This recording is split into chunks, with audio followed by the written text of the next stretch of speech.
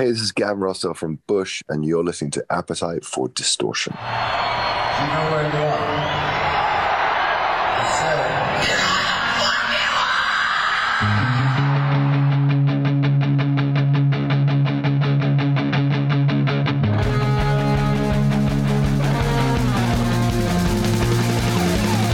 are. This is Appetite for Distortion.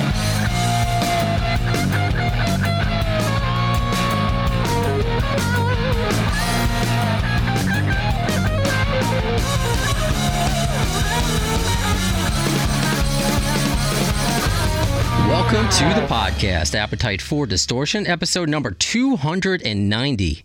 My name is Brando. Welcome to the show, Mr. Gavin Rossdale. How are you, sir? I'm good, thanks. How are you doing? 290 shows. That's crazy. It really is. And today, as I'm recording it, recording this interview, it's National Radio Day. And today, and I'm going to count college, it's my 20th year in radio, which I don't know how that's possible. Congratulations. Trust me, it happens. It creeps up on you and you can't believe it yourself. I'm experiencing that every day. Oh, I'm sure. I want to get to some of those memories and anniversaries that you celebrate later on. But first, because I just watched the trailer for Habit, and it seems really up my alley. You play... well, I'm going to let you kind of describe it, because you play... Well, it's a drug dealer to kind of say... That's kind of minimizing it, right? Like, you're much more than just a drug dealer. Well, Eric, my character, used to be a TV star, so he had a full life, and I guess it just ebbed away, and he lost his way, and show gets cancelled, his star diminishes, and he sort of is living up in the hills, dealing drugs to young Hollywood, and all the time, really trying. You get the sense that he's trying to wish he could find his way back, and wish he doesn't want to be that guy, and then he just basically, like all, well, not like all, but in the sense of he's just out of his depth. You know what I mean? Mm-hmm. He's not a criminal, but he's in within criminal activity, and things just go from bad to worse for him, and. We all take wrong turns, but he took like 17 wrong turns. And so I liked him as a character. I liked the way it was written. And I liked the fact that he was just didn't mean to be such a criminal. You know what I mean? So how did you first, because you've acted before, but is this like your most involved role, would you say? No. I mean, I try to be involved and show up to every movie. I think I've done about 6 or 7 movies. So, I mean, it's just, you try and do the job right, and you do as you're given, and the width of the part, whatever, is the width of the part. So it's a great part, and I was happy to be in this movie along with Bella, and I don't quite know how I got second billing, but whatever. I was like, really? But I thought I was kind of passing through the movie, but that's cool. And yeah, I mean, I just want to try and be as good as I can for every movie I'm in. Sure, and that's what I mean by involved. Not saying not like dedicated involved, meaning you're up there with Bella Thorne on the poster. Your name is up there. So do you think this is like the biggest character you've ever played as far as maybe lines and screen time? Yeah, weirdly enough, I'm not sure. I mean, it's definitely the biggest billing I've ever got. Okay. And that was a fun surprise, and nothing that I realized when I first took on the role. I just thought it was I always base my stuff off of Tom Waits and him showing up in movies, and I don't know, sometimes you can just like affect a movie, but you don't have to be in it that much, and so yes, whatever, blah blah blah. Yeah, it's turning out to be a bigger role than I anticipated. Okay. So what first drew you to the role? Were you friends with Bella Thorne before? I know Paris Jackson's in the movie. So how did you first find out about this movie and your role? This is through, I don't quite know how it came about, but Donovan Leitch, who's one of the producers on it, we go back a long way. And I guess my name came up in conversation from someone. And I just went to meet Janelle, the director, and Donovan for lunch. And like, the thing is that, I've done lots of movies, and I've also done lots of auditions. And so what was nice, what I liked about it was that my part well written, I like the words. And so for that reason, it was like, it resonated with me. You know what I mean? I thought, well, here's a bit more to get hold of. And there was also acting off of the lines. Like, I did that in Constantine, where I was given a kind of space away from dialogue. And that, to me, is the kind of difference between a larger part and a smaller part, really. A lot of the time, most people in movies are kind of like big conduits. They're like stepping stones for scenes or for explaining things or this and that. And it's usually the main stars that get given the freedom and the width to roam in a scene and just be in that scene, And so I did like that, that was like, oh, okay, nice. And you can show up to work and really give it without having to speak. And I enjoyed it for that. So I did like that about it. But yeah. So when I sat with Janelle and Donovan, I just liked her. I thought she was interesting and she's an amazing photographer. And, in this world of ever-changing kind of evolution towards the power of women, which is, I totally endorse. It was fun to go and work for a first-time female director. I thought that, I hadn't had the chance to do that. I mean, my previous film was Sofia Coppola. Okay. She's pretty experienced, so it wasn't her first time. And that was an incredible experience working for her because she is calm and assured and brilliant. How do you prepare for a role? Because it's obviously got to be completely different than preparing for a concert to perform in that manner. So how do you prepare, your lines? Do you really get into character? What research did you do? Did you hang out with drug dealers? Like, how did you prepare? Well, I come from London, so it's a city of drug dealers. Sure. So I didn't need to do much reference on that stuff. It's just really a case of, for me, kind of running the lines a lot and just imagining who this person is and giving him a little context. So it was really important early on to give him the context that he was just a bit helpless and lost and ultimately kind of depressed about his life. It wasn't a guy set out to be a drug dealer. It's a guy set out to be an actor, and he got chewed up and spit out by the Hollywood machine. That's how I saw it. And he's left with these minimal options. Now, you know what I mean? Of course, you can go and get a regular job. You don't actually have to go straight to selling drugs, but that doesn't make a good movie. A guy gets his real estate license. It's not quite the same cachet. Right. So by running the lines more and more, and because it was well written, you could there's no wasted words. There should be no wasted words in movies. You know what I mean? There shouldn't be wasted words in anything, actually. No one should waffle on more than they need to. But so if you take every word as something important and imbued with history, you could take any sentence and you can give a whole backstory to it.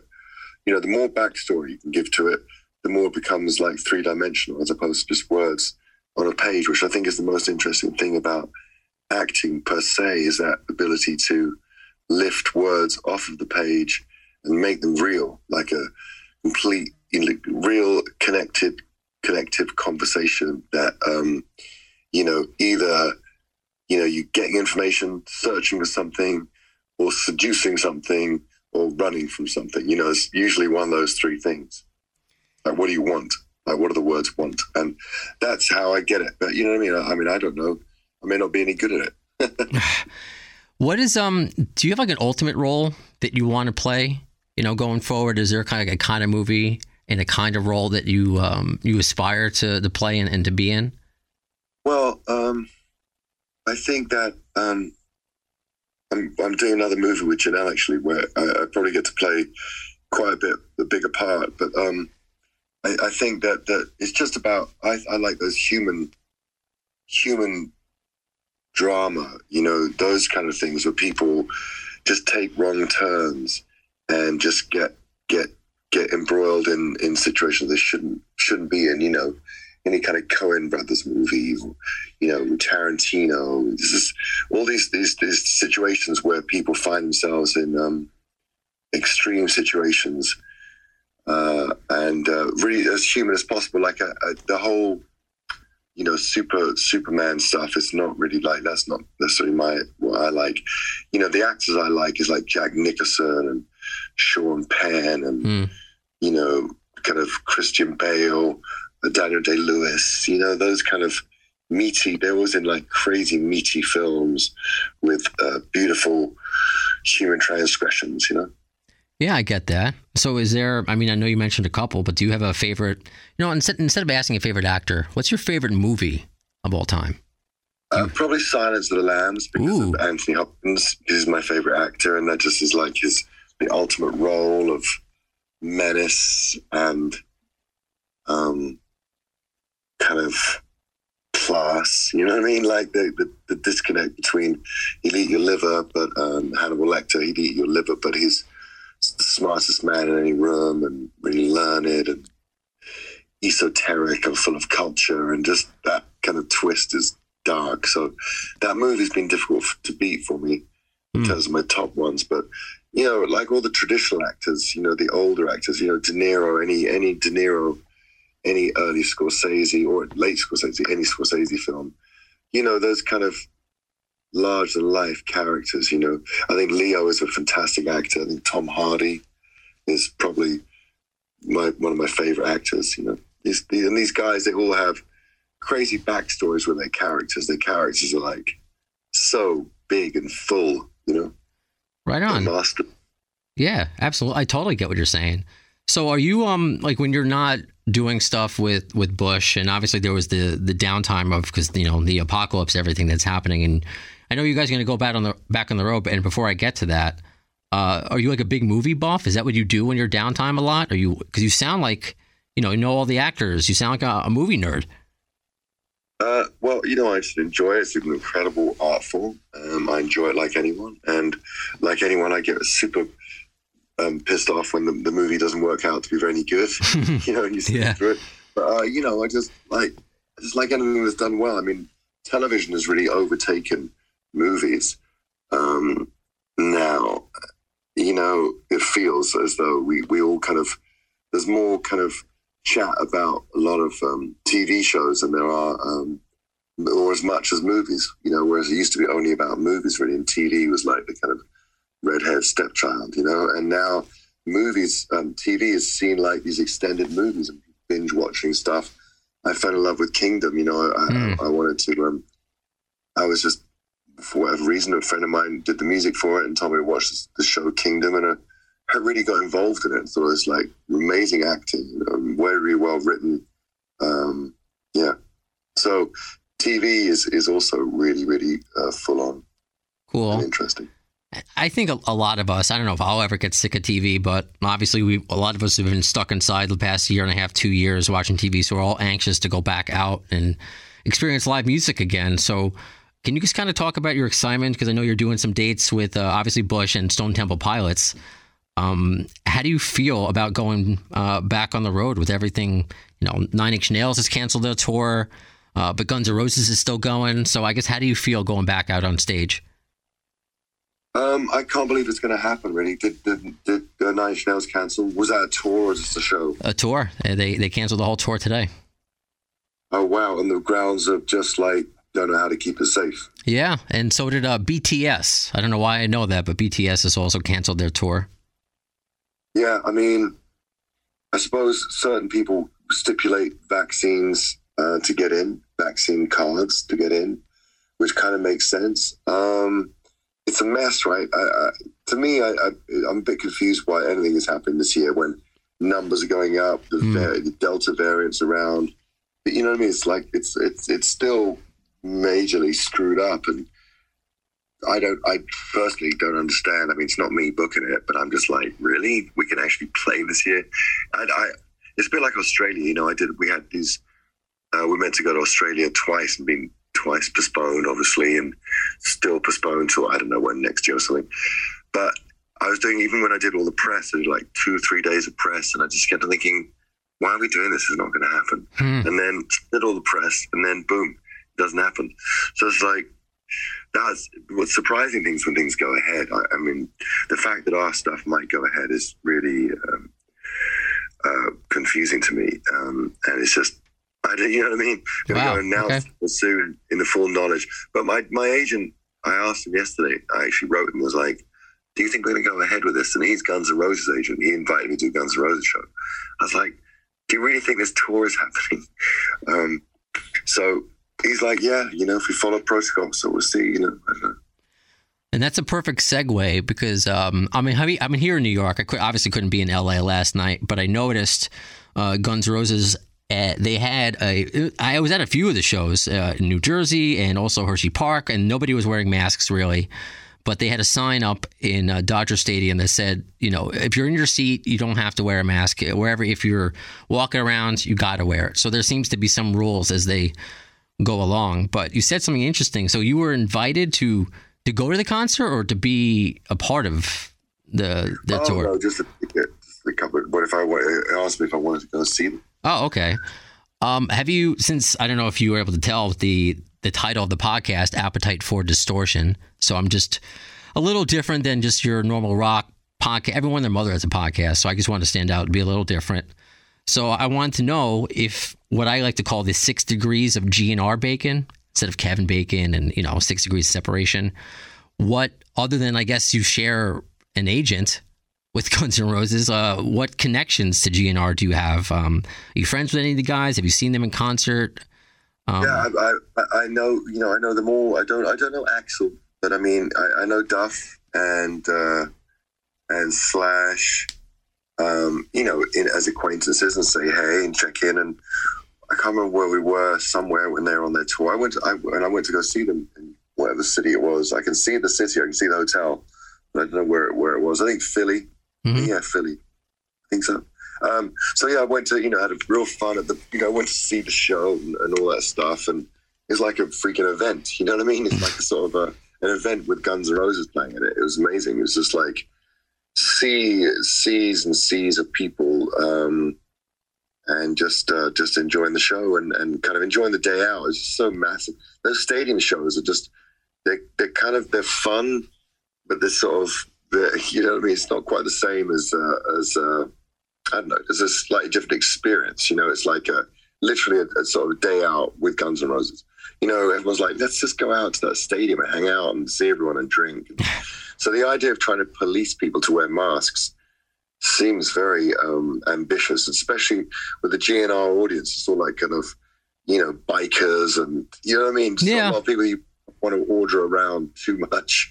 And I'd imagine there's quite a sort of a mask-free philosophy with a lot of the crowd. Yeah, I'm not going to argue with you there. I agree with you, especially being at Hershey Park. I mean, just in Pennsylvania, I could see it. I did wear my Appetite for Vaccination mask in New Jersey, but not many other people were. It's tricky. It doesn't, but unfortunately, and it's not. It's like I love that band and respect them, so it's not a slight on them. No, but it's like a bit unfortunate to, have a sort of a more lax policy in a stadium setting, and then hope. I mean, I'm hoping no one gets sick. You don't want that, but it does seem that if you don't wear the mask, there's more chance you can pick it up. Yeah, it's all about limiting risk. I also think it must be terrible to play a show to a crowd who are in masks. That's another kind of like real no, weird one. Or not no, but it's really weird. I mean, we've been wearing the masks now, a year and a half? Yeah. They still look terrible. Everyone looks like Hannibal Lecter. Everyone's wrong. It's just awful. It's just awful. I've had a conversation. Someone came up to me in the grocery store yesterday, and the very nice wife of one of the guys in Iron Maiden. And we literally had a conversation in the aisles, like both in our masks. It was like, as I walked away, she seemed to be a very glamorous, beautiful lady. And I just thought, I know she didn't want to have a conversation with me with our masks on. You know what I mean? I was like, oh, it's so grim. When's these freaking masks going to go away? When everyone gets vaccinated, that's when it's going to go away. Yeah. No, I've been saying that on this podcast. If you don't want to do it for yourself, do it for somebody else. That's what it's. I read someone yesterday. This girl that I followed. This interesting girl, and she's like, I feel really sick after my first dose. I've decided not doing the vaccine. It's all about healthy eating, living, spiritually. It's like, shut up. Put my mask on, you idiot. Like, why you're going to literally commit to Instagram like how dumb you are. Like, really? Like, you're going to beat this by eating fruit. Really? Okay, cool. Thanks for the science. Thanks for the update. Now go to the hospital and see people on ventilators. You know, like, what are you talking about? It's just like so ignorant. It's so dumb. I'm with you, Gavin, like completely. And I always say if you see if it's like a tense situation, I usually talk to myself all the time. So wearing a mask makes me seem less crazy. So usually they'll get a laugh out of somebody who, you know, is anti-mask or something like that. So one more, because I know I can't keep you here forever, and I want to wrap up with the movie. But you mentioned, because I grew up with 16th Stone. That was, you know, I'm going to be 38 in a few weeks.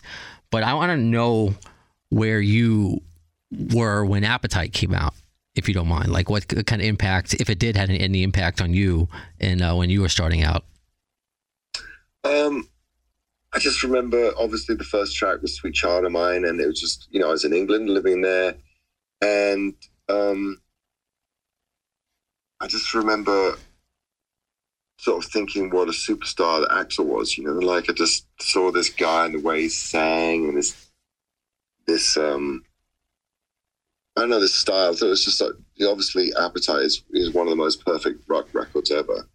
And so it just was a really stunning record of this style. You know, it wasn't the offshoots, the other bands, the kind of Sunset Strip bands, their whole look, the whole thing, that never really resonated for me as much as that as Guns N' Roses. They just seemed to be of a style, and it wasn't necessarily stuff that I knew, you know, blues rock and real rock and roll, but it was just really great songs and the standout quality of Slash and Axl was really apparent, you know what I mean? Like the kind of rock version of Lennon and McCartney or something. And so I just thought they were really just an amazing, interesting band. I didn't quite understand how, you know, then came out the acoustic record, then there wasn't a record. It was all sort of strange how they kind of imploded, you know, sort of, you know, normally you have a band you like and they just bring out subsequent records and, you know, you continue watching them grow, and they just sort of had this kind of massive record, then the acoustic record, then nothing, and then, you know, then Use Your Illusion. And so it was weird as a kid kind of going, what's next? I found it a bit confusing. And then I do love what's happened with them, that this one record they have, I mean, they basically played records, stadiums off of one record. Well, it's incredible. Yeah. It's a phenomenon. And then all the kind of, you know, what is it, the Chinese Democracy, 12 years, and I was signed. And it just was always funny to kind of, they always seem to be like sticking it to the man, you know, $12 million on making a record. And, you know, that whenever we went to studios, it was just like, I mean, it was only later I realized that it was their 12 million. But, right. You just it seemed a bit like, this seemed pretty punk to be so, you know, like have that record and not just decide to bury their differences and make another record, you know. They kind of went off into that whole tangent. So it was just like, they became this classic record, then this kind of tangent they were on, but yet still massive. And then they came back without Slash. It was one thing. And then when they get Slash back, it's stadiums. And so it just shows that people, you know, that a record of that quality just lasts, you know, just when they come out and play, you know, Welcome to the Jungle, it's still amazing, you know, some of the, you know, great songs in Paradise City. It's just sort of love. So when I went to see them, it was really good fun. You know, I really enjoyed it. And I would have gone again, but I'm not in town, so I didn't go see them. Well, I'm hoping that you're going to be in town soon. And in concerts, I don't know how it's going to work going forward, because I would love to see, you know, Bush come to New York City or Long Island, where, you know, this is my neck of the woods. So even though we can't guess what GNR is going to do next, I want to know what Gavin Rossdale is going to do next. So you mentioned that you're working on another movie, And what else do you have that we can look forward to coming up? Well, working on a new record. We had The Kingdom came out last July, and we never got a chance really to play it. Even though it had a lot of streams, it was really successful for us, but we never really managed to promote it. So I think that in coming out to do an even bigger tour next year, if that happens, we'll have a record. So, just chipping away at new songs, Very cool. See, Gavin, this was an honor and a pleasure. I mean, as I mentioned earlier, growing up on radio and growing up the age I am, your voice has always been a constant in my head since I've been able to turn on a radio. And so just to get the chance to talk to you, and it's very cool that you've been branching out into, you have for a while, but see you in more acting roles, because you've been gifted with a wonderful face, Gavin, not just talent, singing and with your voice and playing guitar. You seem to have it all. I'm a little jealous, but you're a nice guy, so it's okay. Thank you, Gavin, and I hope we get to do this again. All right, take care. Thanks so much. All the best. So that does it for this episode of Appetite for Distortion. Be sure to check out Gavin's movie Habit. It is available in some select theaters and available wherever you rent movies, video on demand, as they say. And I didn't want to waste Gavin's time with this kind of funny Bella Thorne story. I didn't know, because I guess I'm not that hip. I didn't know who she was a few years ago. She's been in some movies I've liked since I met her a few years ago. Those babysitter horror movies I really like. So I was in this. If you've seen, if you follow my Instagram, there's a red studio in one of our iHeart locations, and sometimes, not so much now since COVID, but we will get guests in like Gavin or like Bella Thorne, do those radio tours you may have heard me talk to you about. So she came in studio ready to talk to different stations across the country for 2 hours. So, 15, 20 stations or whatever. I forget what she was promoting. And I didn't know who Bella Thorne was. I looked it up on Instagram. I'm like, who is this very beautiful woman? Super tall and just very tall. And I'm a short dude anyway. So I wanted to know who she was. And I see she has millions of followers. I'm like, who is this? So I wanted to take a sneak Snapchat picture of her talking to the microphone to show my brothers, my younger brothers, to see if they would know who she is, and then maybe that would impress them. They knew, but Bella saw me do that, saw me take a sneaky picture of her, which was extremely unprofessional of me. I could have just asked.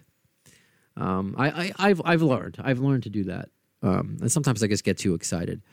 But I'm sure she's used to it with paparazzi. But again, it was just a normal. Even though it was just a regular picture, nothing incriminating, you asked permission. Sorry. Not like she needed it, because her response was just to do the same thing back to me. It was to take a picture of me on her Snapchat. And while mine just got seen by my brothers, I'm sure got seen by millions of her followers. So, she goes, I really want a joint. I was like, well, if I had one, I would join you. She's like, yeah? I was like, yeah, next time you're in town, we'll smoke a joint together. And she's like, okay. So Bella Thorne owes me a joint. We owe each other a joint smoking session. And I'm sure she doesn't remember that at all. Anyway, so Habit, be sure to check that out. And I hope Gavin gets the tour, man. One of those bands, Bush, I always say I'm going to see them next time. Never doing that again. I'm sure a lot of you are the same. Not since COVID. I don't know what the next opportunity is going to be. So very cool to hear his response. Really? We're really doing this? He's going along with it. And yeah, if everyone's telling him it's safe, he'll do it. But you can see there's a lot of hesitancy, and he cares about the fans, and he wants to do it when they're ready. So whether we see Bush this year as scheduled with STP or next year, he'll still be on the road for a long time, and it'll be very cool to see him, knowing I've gotten to speak with him now, and I got to talk to him more about Silence of the Lambs. Nice favorite movie of all time. Really impressed with that. And also this was a fun way to get back into the big star interviews, because I've been having so much fun doing these fan reviews with Guns N' Roses, and last night. Roy Orbison Jr. was at the show, so I'll probably get him on to do a fan review. And he brought his 5-year-old son, Roy 3, to the show. So that should be fun. Maybe I'll get Roy 3 on also to do an interview. So that'll be great. We also have, I know Denver already passed, and I do have a fan that wants to do the Denver review, but it's hard. When you have a regular job, when you don't work in radio like me, and I can, pick my spots, so, I could, almost do radio and podcasts 24/7, but, when you get a job, regular job, it's hard to do that. So, we'll hopefully get a Denver review, LA review, anything else, any other cities that you're going to, because I'm getting some volunteers for Portland and Baltimore, whether or not I actually go to that or not. So any future shows for Guns N' Roses, as long as they keep touring, knock on wood, you are invited. Just let me know if you want to come on the podcast to do a review. How does that sound? Oh, and another big guest. I know I've been talking about it on social media. I mentioned it on the podcast, but I want to just keep you up to date with everything. Matt Sorum, scheduled to tape with him September 6th. His book finally comes out September 7th. Hopefully you did not read the leaked version. I did not. So right now I am going through, I was sent an early copy, a PDF version, so I don't have a hard copy. I'm more than halfway through, and I'm enjoying it. It's a fun read so far. And not a lot of people are like this. I love reading about the childhood. Like, how did they become the person they are now? I think that's a big, big thing. So I learned a lot about Matt. And the Guns N' Roses stuff, I'm not going to spoil anything. I'm not up to the Velvet Revolver stuff now anyway. But I think this is a very important Guns N' Roses autobiography to come out before Doug Goldstein's eventual autobiography that I'm working on him with. Because some of Matt's viewpoints on members and management really aligns with Doug. And that isn't the case in some of the other GNR books. So it's been really interesting. I'm reading Matt's book. I'm like, wow, Doug said the same thing about so-and-so. Interesting. I'll be sure to give you a full review, whether or not that's with, I'm not going to give a review of Matt's book with Matt, but I'll give you a full review regardless. At least via tweet, I'll do that because I don't want to do much spoilers. And then that was also my lazy segue to please follow my new Twitter at the AFD Podcast. So if you want to do a fan review, if you want to find a guest for me where you could be the co-host, best place to contact me, not just Twitter at the AFD Podcast, but Facebook, Instagram, email at the AFD show at gmail.com. And what I really need your help with is trying to schedule my 300th episode. What I would love to do, and I know it's a tall order, I did my Don't Ban Me episode with Rick Dunford a few shows ago, that I want to cordially invite Fernando LaBase, Guns N' Roses manager, on the podcast to talk, a friendly talk. I'm not out there to grill anybody, and I appreciate those of you who saw my tweet and just saying, hey, Brando's the nicest interview. He doesn't ask for clickbait. And, I got to imagine GNR management, if they do follow social media, they see a lot of angry messages about their style or the lack of production. I'm not about that because I don't know what they do or don't do behind the scenes. I just know it's never what it seems. It really isn't. So I would love to give an opportunity to give Fernando and even Beta an opportunity to come on here and just display their personalities and just show the family that adopted Axl Rose. Nothing, no gotcha questions. I'm not here to be an asshole. And I'll wrap up here, but it was an interesting thing, and you might have saw it on Twitter. And, this might lead to a longer conversation another time, but, you see some nasty messages from fans, especially when Absurd came out. People not liking it because, if you want Appetite GNR, that's not it. And I don't know, maybe they commented on Beta's Instagram saying, what the fuck is this shit? Whatever. And she responded, what's wrong with fans like you? You're so nasty. And I get it, You don't always have to respond, but I get that part of it. But what she said at the end bothered me, and I will give her the benefit of the doubt that she didn't mean it this seriously, but saying the world would be better off without fans like you. True, the world would be better off without negativity in it, but as somebody who has extensively spoken about mental health and suicide on this podcast, along with Guns N' Roses, those are trigger words.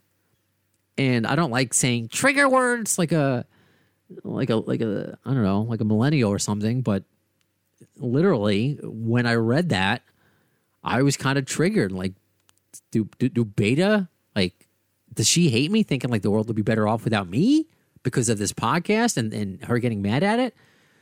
You know, I don't think she told the fan to go kill yourself. No. I don't want any of that to be the case. But if you are, you know, part of management, these are things I've learned as being a professional. You can't stoop to their level. And I still have that problem, you know, with GNR trolls and angry messages, and I don't get them a lot, but even when people write nasty things, not even about me, but about Absurd or something else about Guns N' Roses on my page, I don't attack them.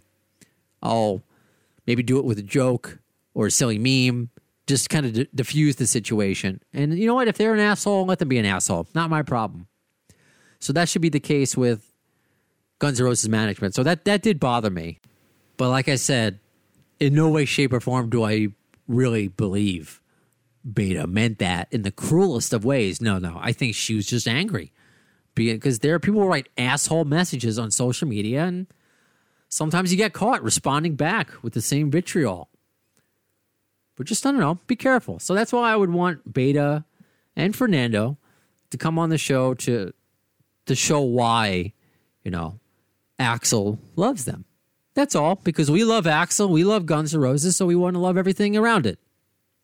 That's all. So you as the AFD show faithful, if you see them at a show, if you want to tweet at them, Instagram them, not nothing like a, like a total, like a Taylor Swift fan army or, One Direction army where you're just like spamming them with shit. But just say, hey, I would love to hear you on the AFD podcast, and the Appetite for Distortion podcast. I think you would have a lot of fun. I think that would be great for the fans. That's all. That's it. Okay? So we'll see. So what's going to happen for episode 300 or any of the episodes leading up to that? Well, in the words of Axl Rose concerning Chinese democracy, you'll see it, I don't know, as soon as the word.